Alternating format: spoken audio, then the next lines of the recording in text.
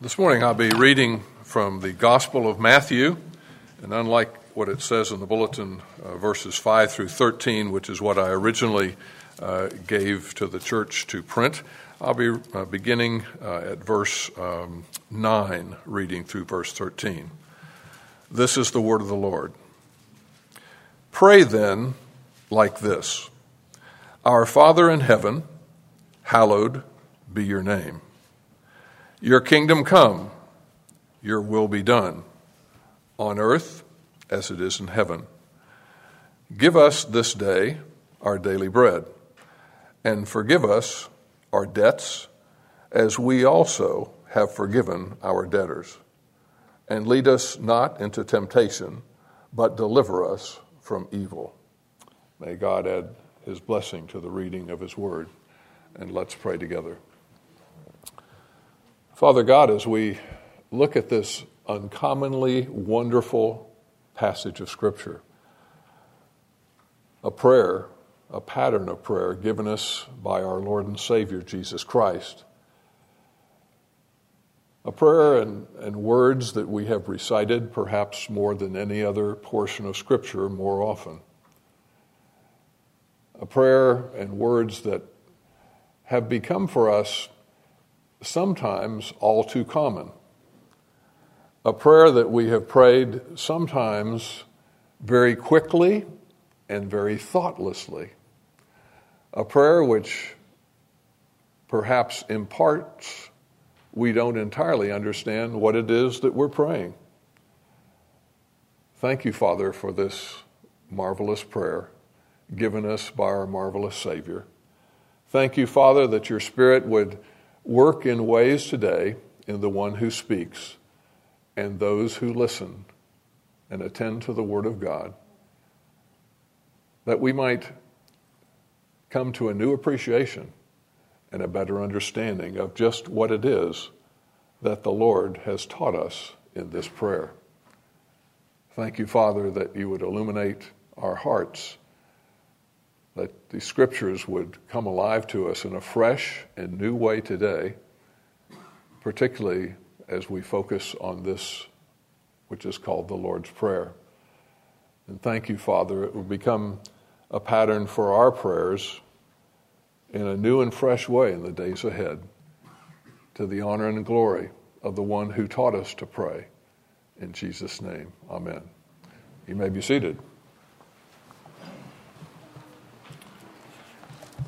Good morning. It's good to be with you again. I feel the Lord's pleasure in coming to be with you. Met some new friends today and looking forward to getting to know others of you in the weeks ahead. There were several neighbors that lived side by side. They didn't really know each other all that well. And one of the neighbors came to his nearby neighbor and said, I hope I'm not being too nosy or not minding my own business like I should, but I notice you get dressed up every Sunday morning, and I notice that you get in your car about 10:30, and you go off, and you come back about 12:30, and I'm just kind of curious as to what it is that you do. And he said, I don't mind your asking at all. I said, no, I go to church. He says, you do? I said, well, I don't know anybody who goes to church anymore. As far as I'm concerned, church is just full of hypocrites. And the guy that asked the question said, I'll tell you what, I've got $1, and I'm going to be willing to bet you that you can't say the Lord's Prayer. And the man said, well, let me give it a try. Now I lay me down to sleep. I pray the Lord my soul to keep.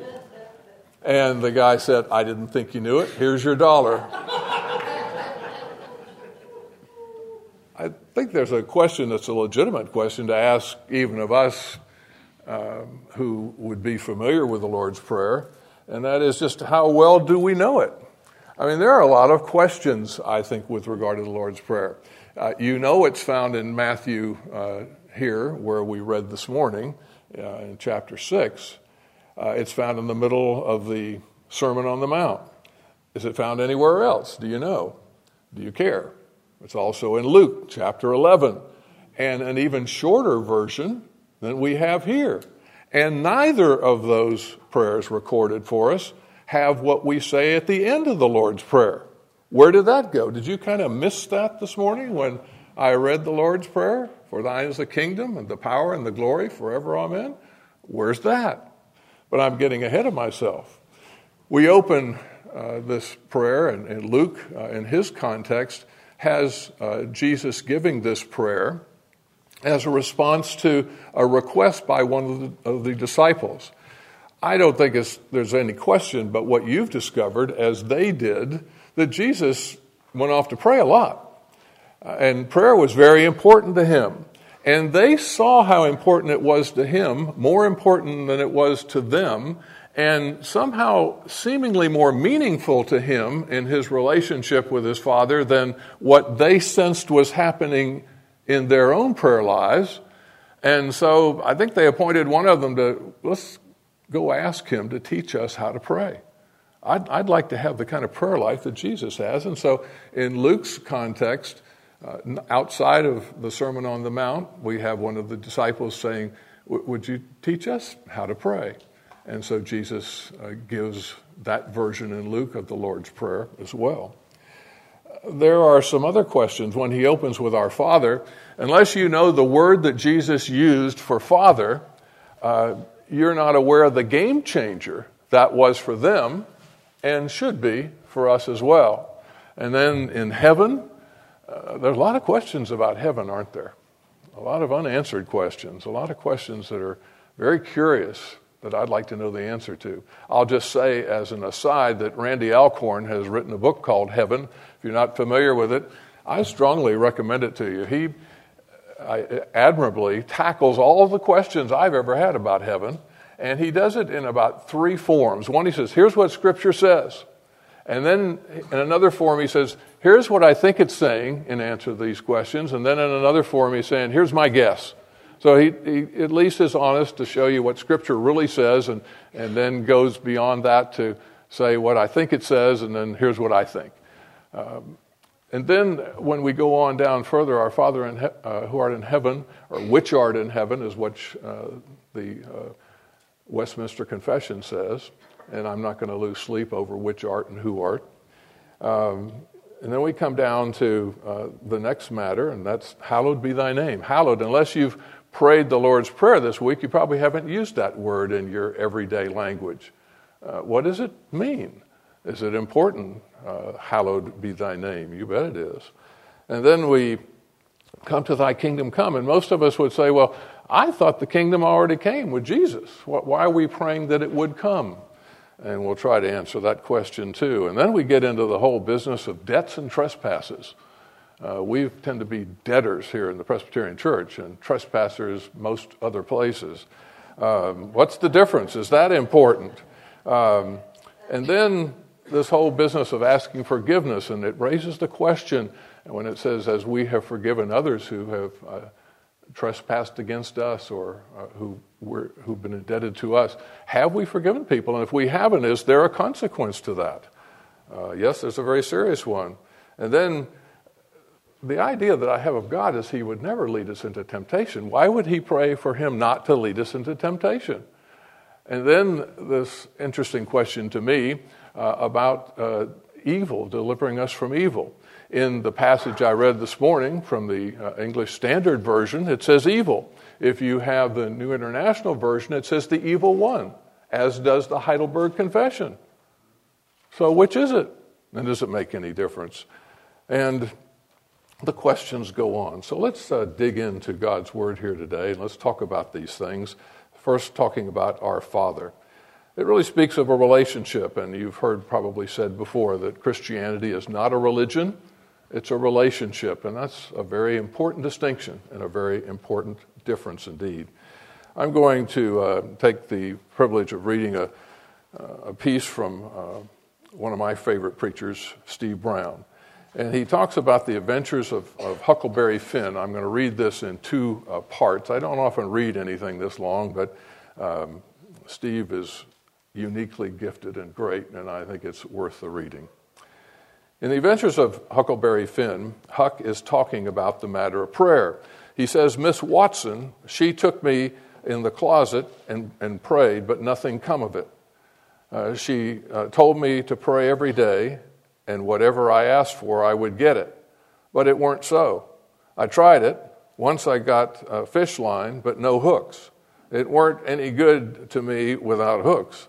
I tried for the hooks 3 or 4 times, but somehow I couldn't make it work. By and by, one day, I asked Miss Watson to try for me, but she said I was a fool. She never told me why, and I couldn't make it out no way. I sat down one time back in the woods and had a long think about it. I says to myself, if anybody can get anything that they pray for, why doesn't Deacon Wynn get back the money he lost on pork? Why can't the widow get back her silver snuff box that was stole? And why can't Miss Watson wise up? No, says I to myself, there ain't nothing in it. After I read that passage not too long ago, Steve writes, I started dreaming, and in my daydream, I imagined that Huck had come to my study for counsel about his prayer problem. Tell me, he said, why can't I get no fish hooks? First, I said to Huck, in my daydream, your problem is that you're asking a perfect stranger for fish hooks, and no stranger is going to give you anything. You have trouble getting free fish hooks from Deacon Wynn, and you know him. How in the world can you expect to get fish hooks from God when you have never met him? You see, Huck, God has created you to be in fellowship with him, but you've been so busy with your fishing, you haven't bothered to get to know him. And when you decide to talk to him, the best you can do is ask for fish hooks. The problem is that you ask God for fish hooks, he always asks who it is that's asking for fish hooks. If it's a stranger, the request sometimes falls on deaf ears. You need to understand, Huck, that Christ died for you so that you would not have to be a stranger to God. Get that straightened out, and you'll be a whole lot closer to fish hooks. And so one day I had a call from John White. He was one of my elders in Atlanta. He was the assistant to the president of Coca-Cola, so he was pretty high up there. And he said, how would you like to meet our standing president, Ronald Reagan? Well, I didn't have to pray about that. And he said he's going to be speaking at an Amway convention downtown Atlanta at the Omni, which has since been destroyed. Then there's going to be some of you that will have the privilege of meeting him afterwards and have a little photo op. So I said, great. So I got on my best suit and my best clothes, and I went down there. And boy, when I got there, and I thought I'd gotten there early enough, the lines just coming out of the Omni like spokes were at least 100 or 200 people deep outside the Omni. And I thought, oh man, I'm never going to get in this place. It was hot. So I stood in line there, and I had been given a packet and a badge that I was supposed to wear. And as I was standing there, a man came up to me, and he said, sir, you come with me. And I'm looking around like he's pointing to me, and he is. And other people are looking around like, well, who's this guy? And I don't even know who this guy is myself. And so he ushers me into the Omni, and there are just hundreds of people still waiting inside the Omni. And he ushers me down to the very front several rows that were marked out. And I was seated there. And then I looked around and realized everybody seated on those rows had an orange dot on their name tag. And I realized that we were the ones that were marked out to have a special meeting with the president. And you've been marked out by God, those of you who have accepted Jesus Christ as your Lord and Savior. You've got an orange dot on your name tag in heaven, and he knows you, and he has a relationship with you, and it's intimate. Heretofore, the people thought that God was inaccessible, unapproachable, distant, remote. The Epicureans, the Stoics, the Pharisees, and even the disciples. And now Jesus is talking about a relationship with our Heavenly Father. My daughter works for the Jewish Academy of Orlando. She'll be in her 17th year as a physical education teacher there. An odd career for a Christian woman, but she has quite a witness and quite a testimony there. And as a side note, the last time I was here, I told you about her having spinal meningitis, and I left you hanging, not on purpose, as to whether she lived or died or came out, with some kind of deficit. She lived. She came out with no deficit at all, and she's going to be 48, my little girl, this September, and she's doing just fine, thank you. Somebody asked me as I was leaving, what happened to your daughter? And I got so caught up in the other part of the story that I didn't tell you. So at any rate, she came home one night after having been at an evening affair at the school, and she said, Dad, you wouldn't believe what I witnessed tonight. And I said, what's that? So the little boy turned around and called his father Abba. And it's the word for daddy, and it's the game changer word that Jesus uses here. It's an Aramaic word. It's not a Greek word, but a language that Jesus also spoke. Abba. That's a game changer. I mean, remote, inaccessible, distant, unapproachable? No. This is daddy, with all the reverence that we give to him still. And again, I'll quote Steve Brown. I remember he said once, I understand Jesus being my Savior and my Lord, but being my friend, being my Abba, that's harder for me to understand. And so Jesus brings a new understanding to his relationship. It was shocking. In heaven, the word's mentioned 550 times in Scripture. It's not something that's just mentioned in passing. I can't wait for the new heaven and the new earth, but the current heaven is described, and I don't know if you want to take it literally or not, in Revelation 21:16, but it's 1,500 by 1,500 by 1,500, which in effect says that the whole eastern side of the United States would be one story of 528,000 stories, 15 feet high. That's mind-boggling, isn't it? Especially for those of you in real estate. What if you were an agent and you got a chance to lease that? 2,280 square miles a story. I mean, you'd be set for life doing that. Wondering if there's enough room, even if all the families on earth today were to go to heaven, and I'm not suggesting they all will, you'd have 200 square miles of family. There's a lot of room up there. The question isn't whether it's a place that's prepared for us. The question is, are we prepared for that place? And a part of that preparation is entering into this special relationship with our Lord and Savior Jesus Christ, and Him being our daddy in a loving but respectful, wonderful way. And then the Westminster Confession goes on to break this down in the larger catechism and smaller catechism to a number of questions, 6 petitions that follow from this point on. Hallowed be your name. A mother walked past the door of her son's room at night as he was preparing for bed, and she heard him say, "Dear Howard." And she couldn't help but stop and inquire, I'm just curious what you're talking about when you say, "Dear Howard." Was that "Howard be thy name"? Some people really don't understand this as well as we think we do. Hallowed is a word that means holy. You're on holy ground. Moses realized that when he was standing at the burning bush. One of the more interesting experiences I had, I preached in Taiwan once upon a time, and they have you take your shoes off before you come in the pulpit. Reverence. And he may be our daddy, but there's this holiness, there's this otherness, there's this reverence and reverential fear and love that we're to have for him. And we're to keep his name hallowed. We just read the 10 Commandments, and the third of those is not to take his name in vain. I hear the Lord's name more on the golf course than I do anyplace else, but it's usually in violation of the third commandment, and his name's not being hallowed as it ought to be.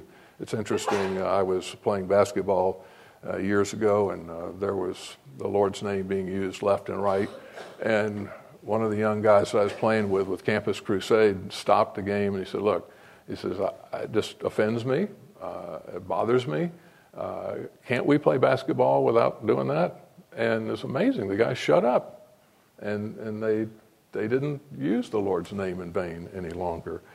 I'm glad he had the guts to say that. This whole business of the name. The third word in the Scriptures is Elohim. I speak to Ann's school class once a year. They bring in a Christian, they bring in a priest, and they bring in a Muslim because these kids are graduating to go to high school and public school, and they want them to be exposed to what they're going to be exposed to. And I always talk to them about the Trinity, and Elohim is in the plural. There are only 31 verses in Genesis chapter 1, and Elohim is mentioned 32 times. Elohim is mentioned, I'm going to have to look at my notes here because I forget, 2,570 times in the Old Testament. There's another word for God, Yahweh, and there's a long history to that becoming Jehovah. And I notice even in your own bulletin, you have capital L-O-R-D for Jehovah. And it's interesting that word appears over 8,000 times in the scriptures. And what's really interesting to me is when they translate the Hebrew in the Old Testament into the Greek, and there's a book called the Septuagint that has done that, they translate the word Jehovah into Kyrios, K-U-R-I-O-S.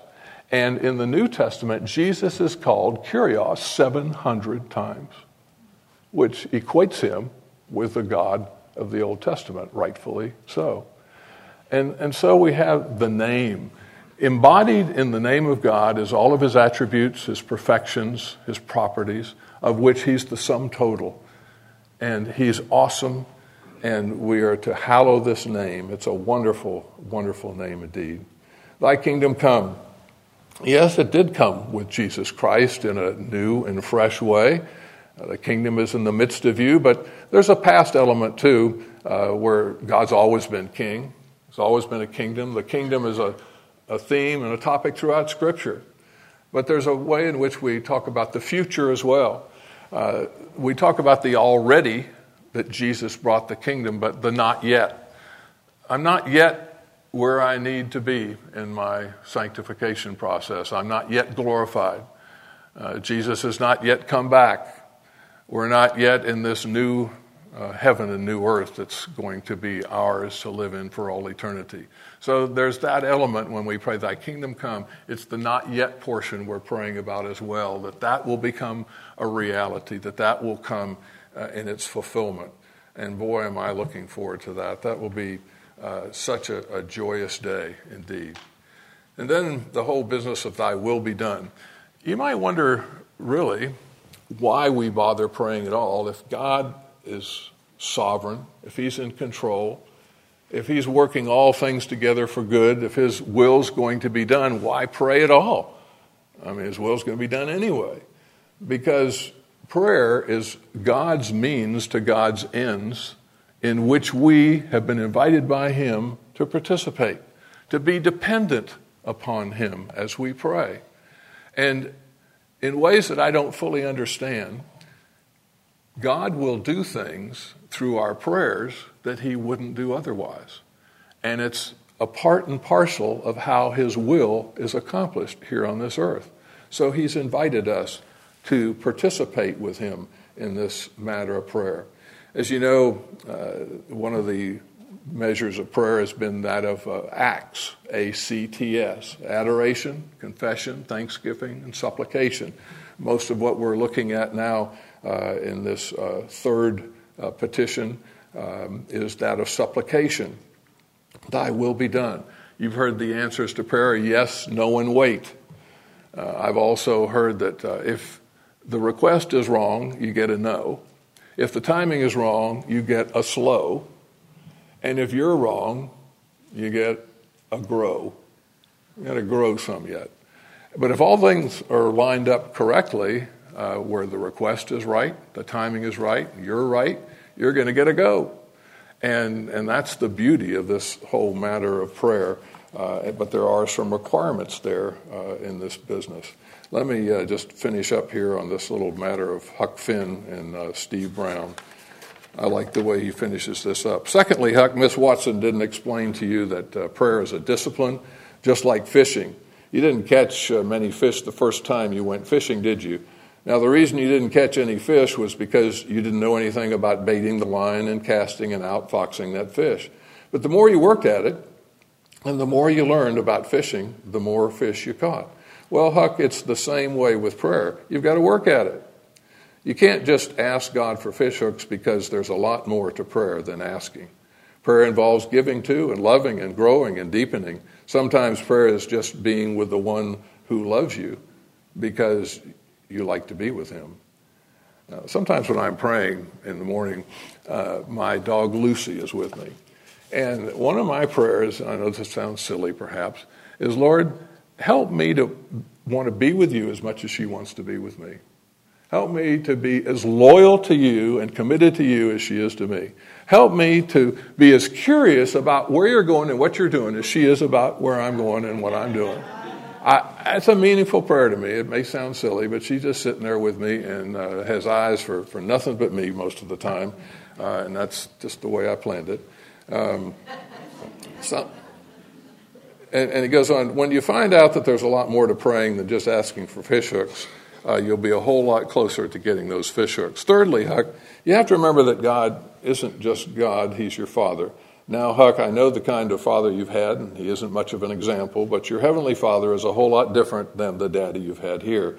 Your Father in heaven loves you and wants what is best for you. When you go to him and ask for fish hooks, you have to be aware that if he doesn't give you fish hooks, it isn't because he wants to make you miserable. If he doesn't give you fish hooks, it may be because he thinks it's best for you to go and whitewash Miss Watson's fence and then take the money and that you make and buy the fish hooks for yourself. Or it may be that your Heavenly Father just doesn't think you need fish hooks right now, and he's decided to wait a while to give them to you. And then finally, Huck, something strange happens to you when you start working at this business of prayer. You begin to find out that fish hooks aren't nearly as important as you thought that they used to be. You find out that you want to do more than fish. Now, that doesn't mean you have to give up fishing altogether, but it does mean that you are more willing to want what your Father wants than just what you want. You might even find that fish hooks are at the bottom of your list. And Steve concludes, in my daydream, Huck left my study to have another long think about the subject of prayer. When he got home, he found that someone had left fish hooks on his doorstep. Sometimes God works that way. And we pray daily for our needs. It's a little hard for me with a refrigerator full of food this morning to think about asking for my daily food. It's there. It's guaranteed. Why do we pray for this? Well, it's a symbol, really, of necessities in life, to be thankful that I have a refrigerator full of food and I've got money to buy more food. It's kind of like a reminder of the manna that came day after day. Our money doesn't come to us day after our food doesn't come to us day after day only as it did with the Jews out in the wilderness. I had an interesting experience when I went to seminary. When we went to Sturbridge Village. I don't know if you've ever been there in Hartford, Connecticut. And it's a contained community where they grow their grain, they shoe their horses, they make their barrels. And for a city boy, it was kind of revealing because, all I know is Publix. Everything is just packaged nice and neatly there. I don't think of the farmer. I don't think of the sunshine. I don't think of the rain. I don't think of the toil of the farmer at work. And it showed me the interdependence of people on the sunshine and the rain and on God to provide these things and the soil and the nutritions. And it reminds me of the interdependence that people have on one another. And that's what this whole business is all about. And then this fifth petition, forgive us. I was at a bluegrass festival, quite different than the beautiful music that we heard this morning, another form of beautiful music, about a week ago up in North Carolina. And I spoke with a gentleman that was in front of me, and we introduced ourselves, and I found out he was a Methodist, and he found out I was a Presbyterian. And he said, I've got one question. Why is it that you use debts and we use trespasses? I said, because Presbyterians understand debt. And you understand trespasses, and we don't as well as we do debt. And the interesting thing, the words here almost make no difference. The words for sin, stepping over the line or falling short of the glory of God. The word here that's used for debts is a word that's used 30 times in the New Testament. 25 times it's used with regard to moral concepts instead of financial concepts. And the old saying goes that we owe a debt that we couldn't pay. And he paid a debt that he didn't owe. And then if we were to include verses 14 and 15, it draws the line even more clearly. For if you forgive others their trespasses, your heavenly Father will forgive you. If you forgive others your trespasses, your heavenly Father will forgive you. But if you do not forgive others their trespasses, neither will your Father forgive your trespasses. Whoa. You got some people you haven't forgiven? I'd get about the business of forgiving them real quick. That doesn't mean that you approve of what they did. That doesn't mean that they were wrong and you were right, or you were right and they were wrong. Just don't carry that burden. You become their prisoner when you don't forgive them, and you also shortcut the Lord's forgiveness in your own life for prayer. And then we come to lead us not into temptation. We discussed that a couple of weeks ago when I was here last. God does test us, but he's never going to test us or tempt us unto evil. It's a reminder to us that of some of the things we read in our prayers this morning, that we have a proclivity toward doing things we ought not to do, and a proclivity of not doing the things we ought to do. Out of Romans chapter 7, it's interesting that Robert Louis Stevenson wrote Jekyll and Hyde out of that. He was a Scottish Calvinist, and he wrote it out of Romans 7. I don't know why I do the things I don't want to do and why I don't do the things I do. And so we're saying, I know what my proclivity is, Lord. Help me not to be tempted in those areas. Day after day, little bugs, roaches, flies, mice, they march off in a little path to their death in little traps. And their friends follow them. Isn't it wonderful that it only happens in the bug world, not in the human world? I say facetiously, day after day, we just go down these little trails. It's just our nature.